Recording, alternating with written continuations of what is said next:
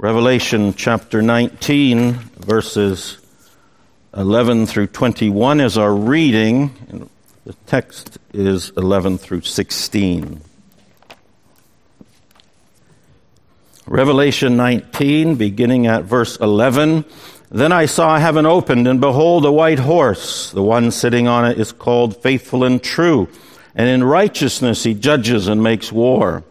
His eyes are like a flame of fire, and on his head are many diadems, and he has a name written that no one knows but himself. He is clothed in a robe dipped in blood, and the name by which he is called is the Word of God.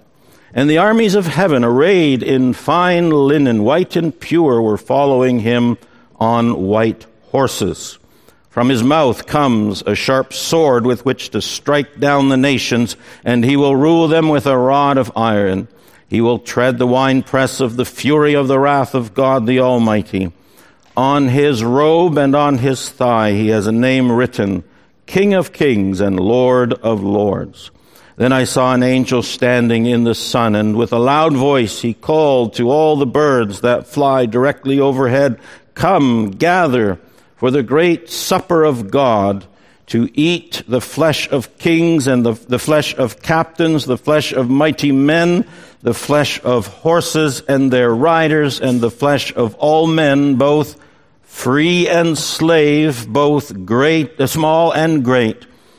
And I saw the beast and the kings of the earth with their armies gathered to make war against him who was sitting on the horse and against his army. And the beast was captured, and with it the false prophet who is in its presence had done the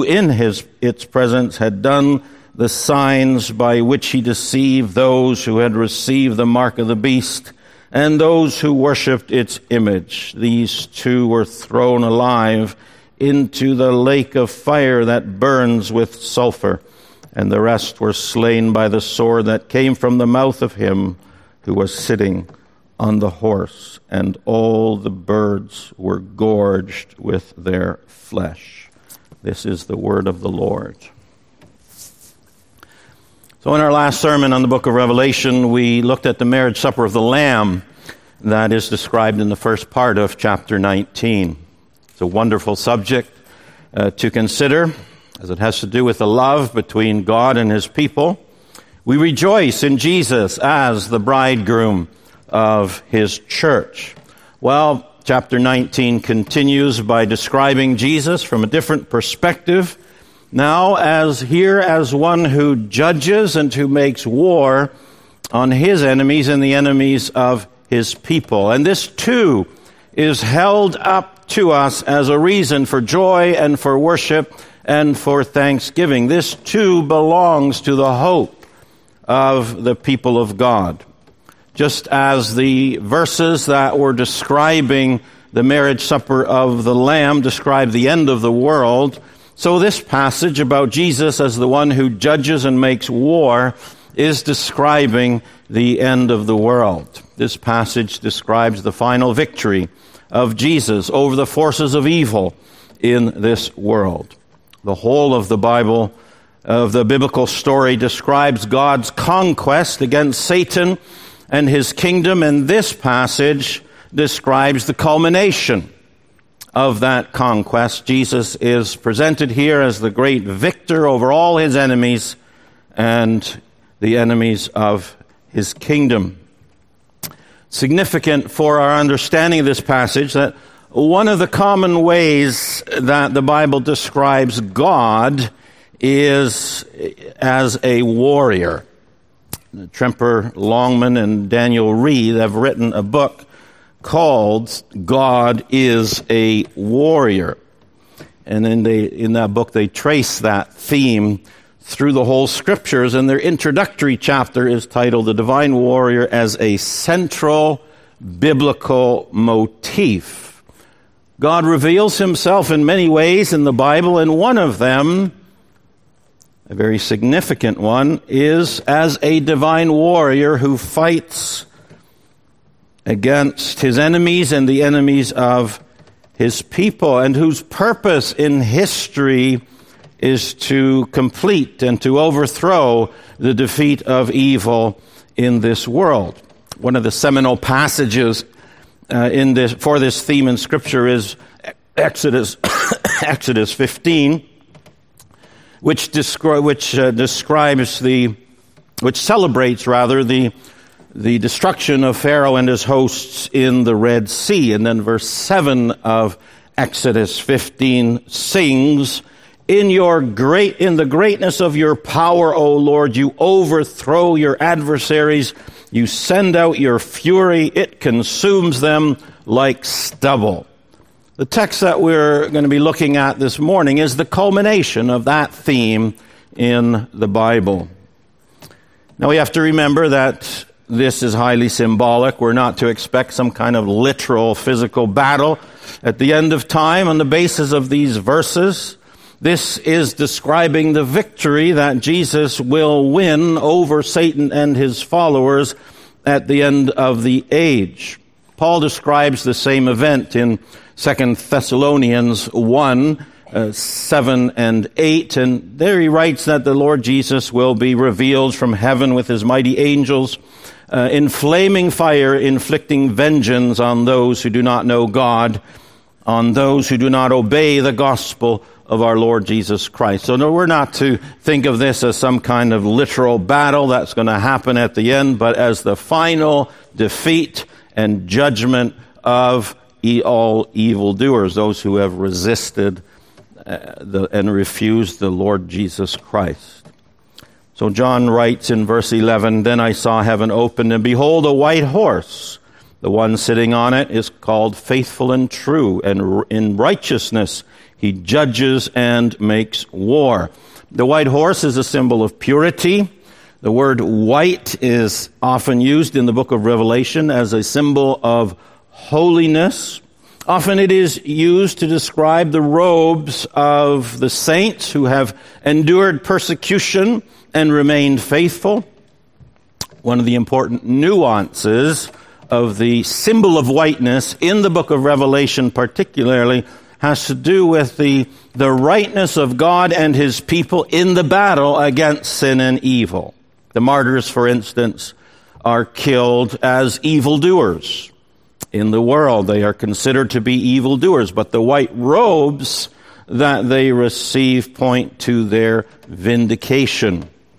In Revelation 20, verse 11, we read of the great white throne. We see whiteness and judgment together there. The white horse, therefore, in Revelation 19, does not just symbolize holiness in general, but the righteousness of Jesus and his followers in the fight against the forces of evil.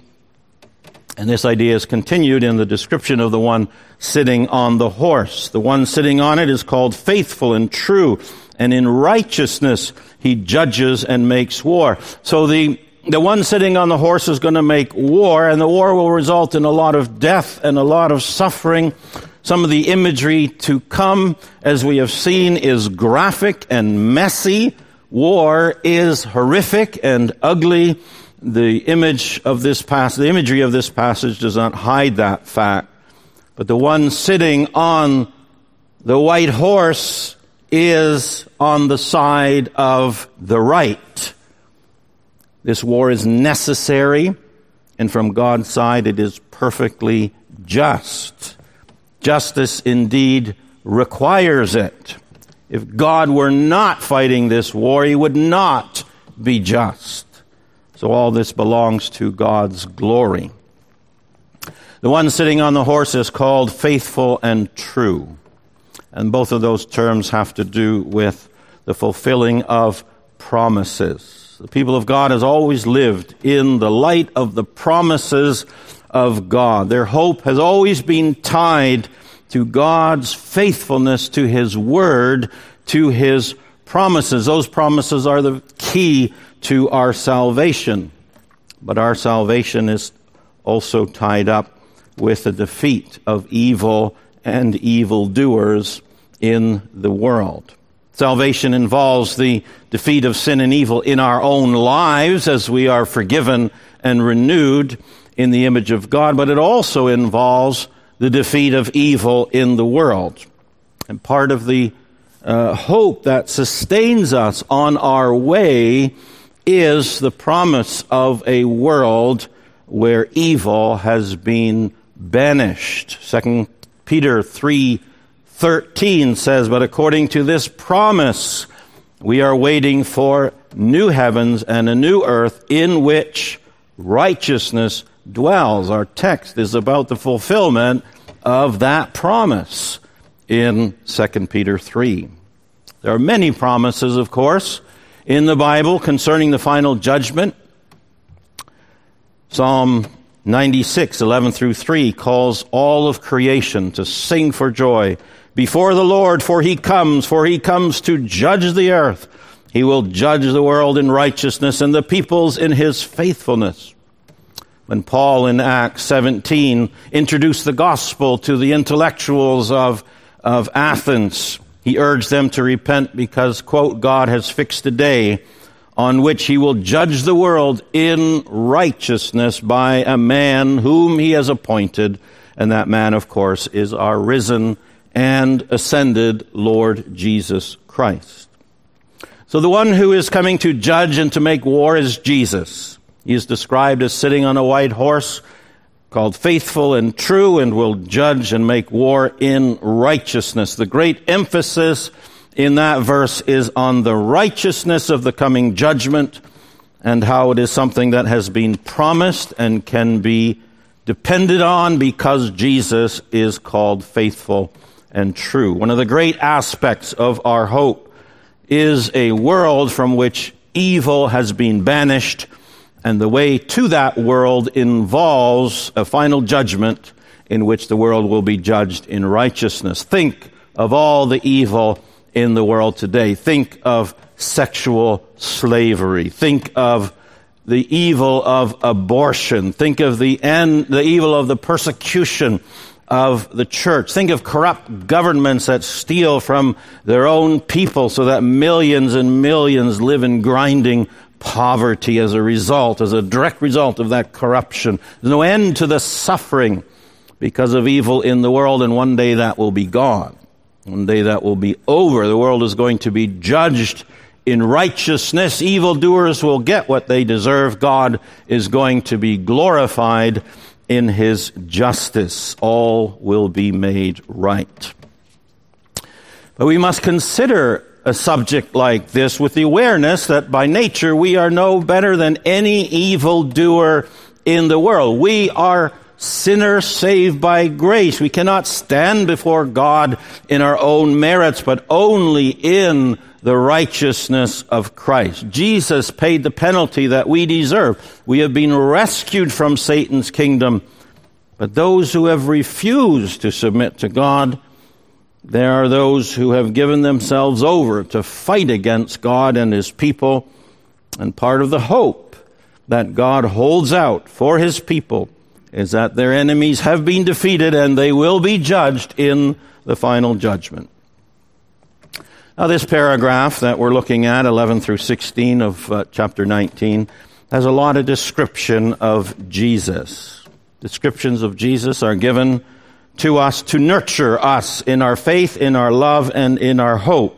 One of the great purposes of the Bible is to tell us about God and about Jesus and what they have done, what they are doing, what they will do, and in order to elicit our worship and our delight and our trust and our hope and our obedience. When the Bible tells us about Jesus, as it does here, we are to savor what it says for the strengthening of our faith and our love and our hope. Verse 12 says, his eyes are like a flame of fire. These words are used more often of the risen and exalted Christ in the book of Revelation. Commentaries mostly suggest that the description of the exalted Christ's eyes, as eyes that are like flames of fire, has to do with his penetrating and piercing gaze, and that in his role as a divine judge. in the description of Jesus. In the letter to the church at Thyatira, we find this same phrase as Jesus is introduced at the first part of that letter. He has eyes like a flame of fire. And then later on in the same letter, in the same little paragraph, he says, I am he who searches the mind and heart, and I will give to each of you according to your works. See, the same idea expressed more generally of God in Hebrews 4:13, which says, and no creature is hidden in his sight, but all are naked and exposed to the eyes of him to whom we must give an account. So Jesus, who is described in our text as the one who will defeat all his enemies in righteous judgment, he has eyes like a flame of fire. His righteous judgment on the wicked will be on the basis of perfect and exhaustive knowledge of the minds and hearts of his enemies. Now, in our human justice system, the trials of justice, one of the problems is that human beings do not have that kind of knowledge of the one who is being judged. But that is not a problem for Jesus. His judgment of sinners will be on the basis of perfect knowledge, perfect understanding. Nothing is hidden from his sight. Every evil thought and every motivation will be laid bare and judged with perfect righteousness. Verse 12 continues, on his head are many diadems. A diadem is a kind of a crown or a royal headband. It wouldn't be the kind of crown that we would first imagine when we hear that word crown, but a kind of headband that was used in ancient times as a symbol of royalty. The diadems on Jesus' head here are a contrast to the diadems on the heads of the dragon in chapter 2, verse 3, and on the beast in chapter 13, verse 1. The devil and his earthly representatives claim power and authority of kingship. But the exalted Jesus is the true cosmic king who rules over all other claims to authority and power. The verse 16 of Revelation 19 goes on to say, on his robe and on his thigh he has a name written, King of Kings and Lord of Lords. Again, think of the world in which we are living today. The various rulers of this world have legitimate authority to rule, but that authority comes from God, as we know from Romans 13:1. For there is no authority except from God, and those who exist have been instituted by God. But human authorities often do not acknowledge that their authority comes from God, and they often do not exercise their authority in submission to God's higher authority. And we see that when governments promote all kinds of evil beliefs and behavior.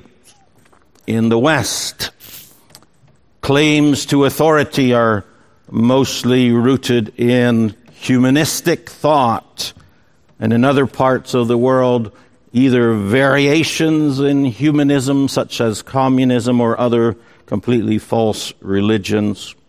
There are all kinds of claims to authority that are not rooted in and submissive to God's ultimate authority. When Jesus comes, then when this vision of Jesus making war on a white horse is fulfilled, all claims to authority that are not consistent with Jesus' authority will be put in their place. The authority of Jesus, which at the present is very real but very hidden, will be demonstrated before all the world. Jesus will be revealed as the King of Kings and the Lord of Lords. All human authorities that have defied the authority of God will be finally and utterly conquered. As Paul puts it in Philippians 2:11 and 12, at the name of Jesus, every knee will bow and every tongue confess that Jesus Christ is Lord, to the glory of God the Father. Then, when this passage is fulfilled, will be the final answer to the prayer of Psalm 72:11, may all kings fall down before him and all nations serve him. So his eyes are like a flame of fire, and on his head are many diadems, and he has a name written that no one knows but himself. That last phrase is interesting because this passage is kind of full of names of Jesus.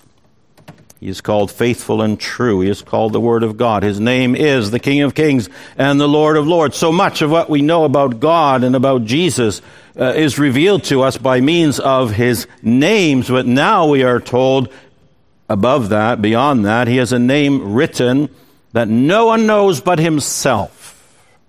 And this suggests that we do not have and are not given exhaustive knowledge of the greatness and the glory and the power of our Lord Jesus Christ. What we know from the Bible is wonderful and glorious and awesome, but there is more to Jesus than what has been revealed and that what we can comprehend. So in the context of this passage, we're given all these wonderful names of Jesus that tell us so much of his greatness and his glory and his power, but there's so much more.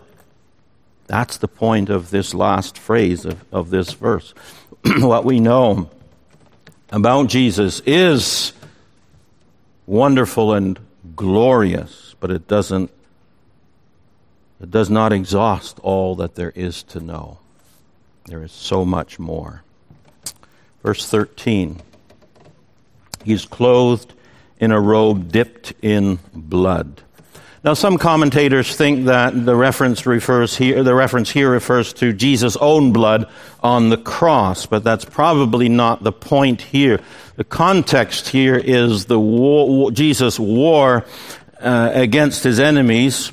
And so the blood here is a reference to the blood of his enemies. The background is Isaiah 63, 1 through 3, which speaks of God coming in judgment against his enemies. I'll just quote the last couple verses there. And it starts with the question, why is your apparel red, and your garments like him who treads in the winepress? I have trodden the winepress alone, and from the people no one was with me. Then listen, I trod them in my wrath. Their lifeblood spattered on my garments and stained all my apparel. So this is describing war. The Bible is not hesitant to use language that may make us feel rather squeamish. You have to keep in mind that this is a perfectly righteous war on the part of Jesus. There's no injustice here. We have to also keep in mind that this is symbolism for the final defeat of the forces of evil that fight against God and his people. These are people who slit the throats of Christians before cameras so all the world can see.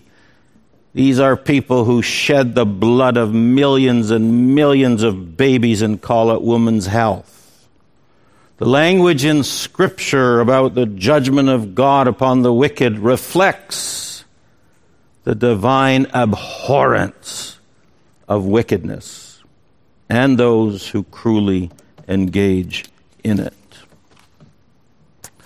And then we have another name for our great warrior God who will one day complete his victory over all that is evil. The name by which he is called is the Word of God. The Word of God in Scripture. It has to do both with revelation and with God accomplishing his will through simply speaking. By his word, God reveals himself and his plan and his will to us, but he also accomplishes his purposes through the power of his word. And all of that is associated with Jesus as he is called the Word of God.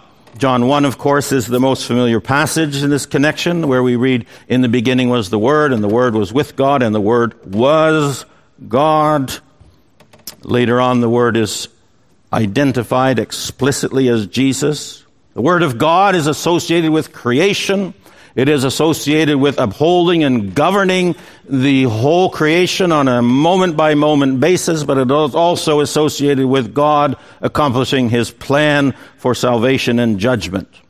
So we have a verse like Isaiah 55:11, which says that the Word of God, the word that goes out from God's mouth, it shall not return to me empty, but it shall accomplish that which I purpose, and it shall succeed in the thing for which I send it. So calling Jesus the Word of God in Revelation 19 highlights Jesus' power and His glory in another way. There's an emphasis in the whole passage on kingship. And here, by calling Jesus the Word of God, the text is pointing to the fact that this king is so powerful that he does not have to lift a finger to accomplish his purposes. In the context, he is waging war against his enemies. And he is so powerful that all he has to do is speak in order to defeat and to destroy them. Think again of the powerful rulers of this world in their arrogance, in not submitting to King Jesus. Some of them have atomic arsenals at their disposal. Some of them have mighty armies at their disposal, but Jesus will overcome them simply by speaking. As Martin Luther wrote in "The Mighty Fortress is Our God," the Prince of darkness grim, we tremble not for him. His rage we can endure, for lo, his doom is sure. One little word shall fell him. Verse 14 describes the enemies, or the armies rather, of heaven. And the armies of heaven, arrayed in fine linen and white and pure, were following him on white horses. This army apparently is composed of both angels and saints. 2 Thessalonians 1:7 says that at the end of the age, the Lord will be revealed from heaven with his mighty angels. And Revelation 17:14 says that the Lamb will conquer his enemies, quote, and those with him are called and chosen and faithful.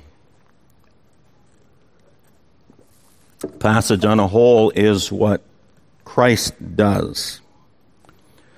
But this verse suggests that the armies of heaven, both angels and saints, share in Jesus' victory. They're not described as doing anything here except following Jesus, but they are following the Lord, and that probably implies some kind of involvement in the battle.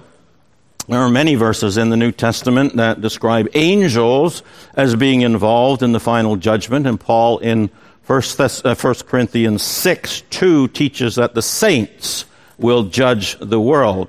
At the very least, we will be there, we will be observing, we will be agreeing with the righteous judgment of Christ. The armies of heaven are on white horses, like their leader. They're dressed in white garments. Even as in the here and now, we are part of the army of God. So in the final battle, we will be there, following our King into battle and on the side of righteousness. We will agree with what Jesus will be doing, and we will have some part in it. Verse 15 brings our attention back to Jesus. From his mouth comes a sharp sword, with which to strike down the nations, and he will rule them with a rod of iron. The sharp sword that comes from his mouth is the Word of God, and so the point is the same as the point of his name being the Word of God. The Bible often uses the imagery of a sharp sword to teach us about the power of the Word of God.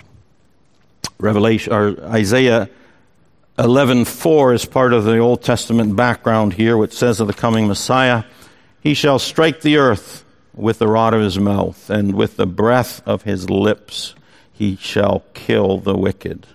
Second part of the verse comes from Psalm 2, which speaks of the Davidic king who is ultimately fulfilled in Jesus Christ. And It says, you shall break them, your enemies, with a rod of iron and dash them in pieces like a potter's vessel. Then we come to the last part of verse 15. He will tread the winepress of the fury of the wrath of God the Almighty. Jesus' victory over sin and evil does not only involve bearing the wrath of God himself in the place of his people, it also involves expressing the wrath of God against those who reject him and who insist on living in rebellion against him. This is a fearful sentence. He will tread the winepress of the fury of the wrath of God the Almighty. Now, the application of all this can go in a number of ways. Certainly there is warning here for all who are not faithful followers of Jesus Christ. And that warning can be expressed in the language of Psalm 2, which, as we have seen, is an important background to the truths that we have considered from these verses in Revelation 19. Psalm 2, 10 through 12 says, Now therefore, O kings, be wise, be warned. O rulers of the earth, serve the Lord with fear and rejoice with trembling. Kiss the Son, lest he be angry and you perish in the way, for his wrath is quickly kindled. And then, blessed are all who take refuge in him.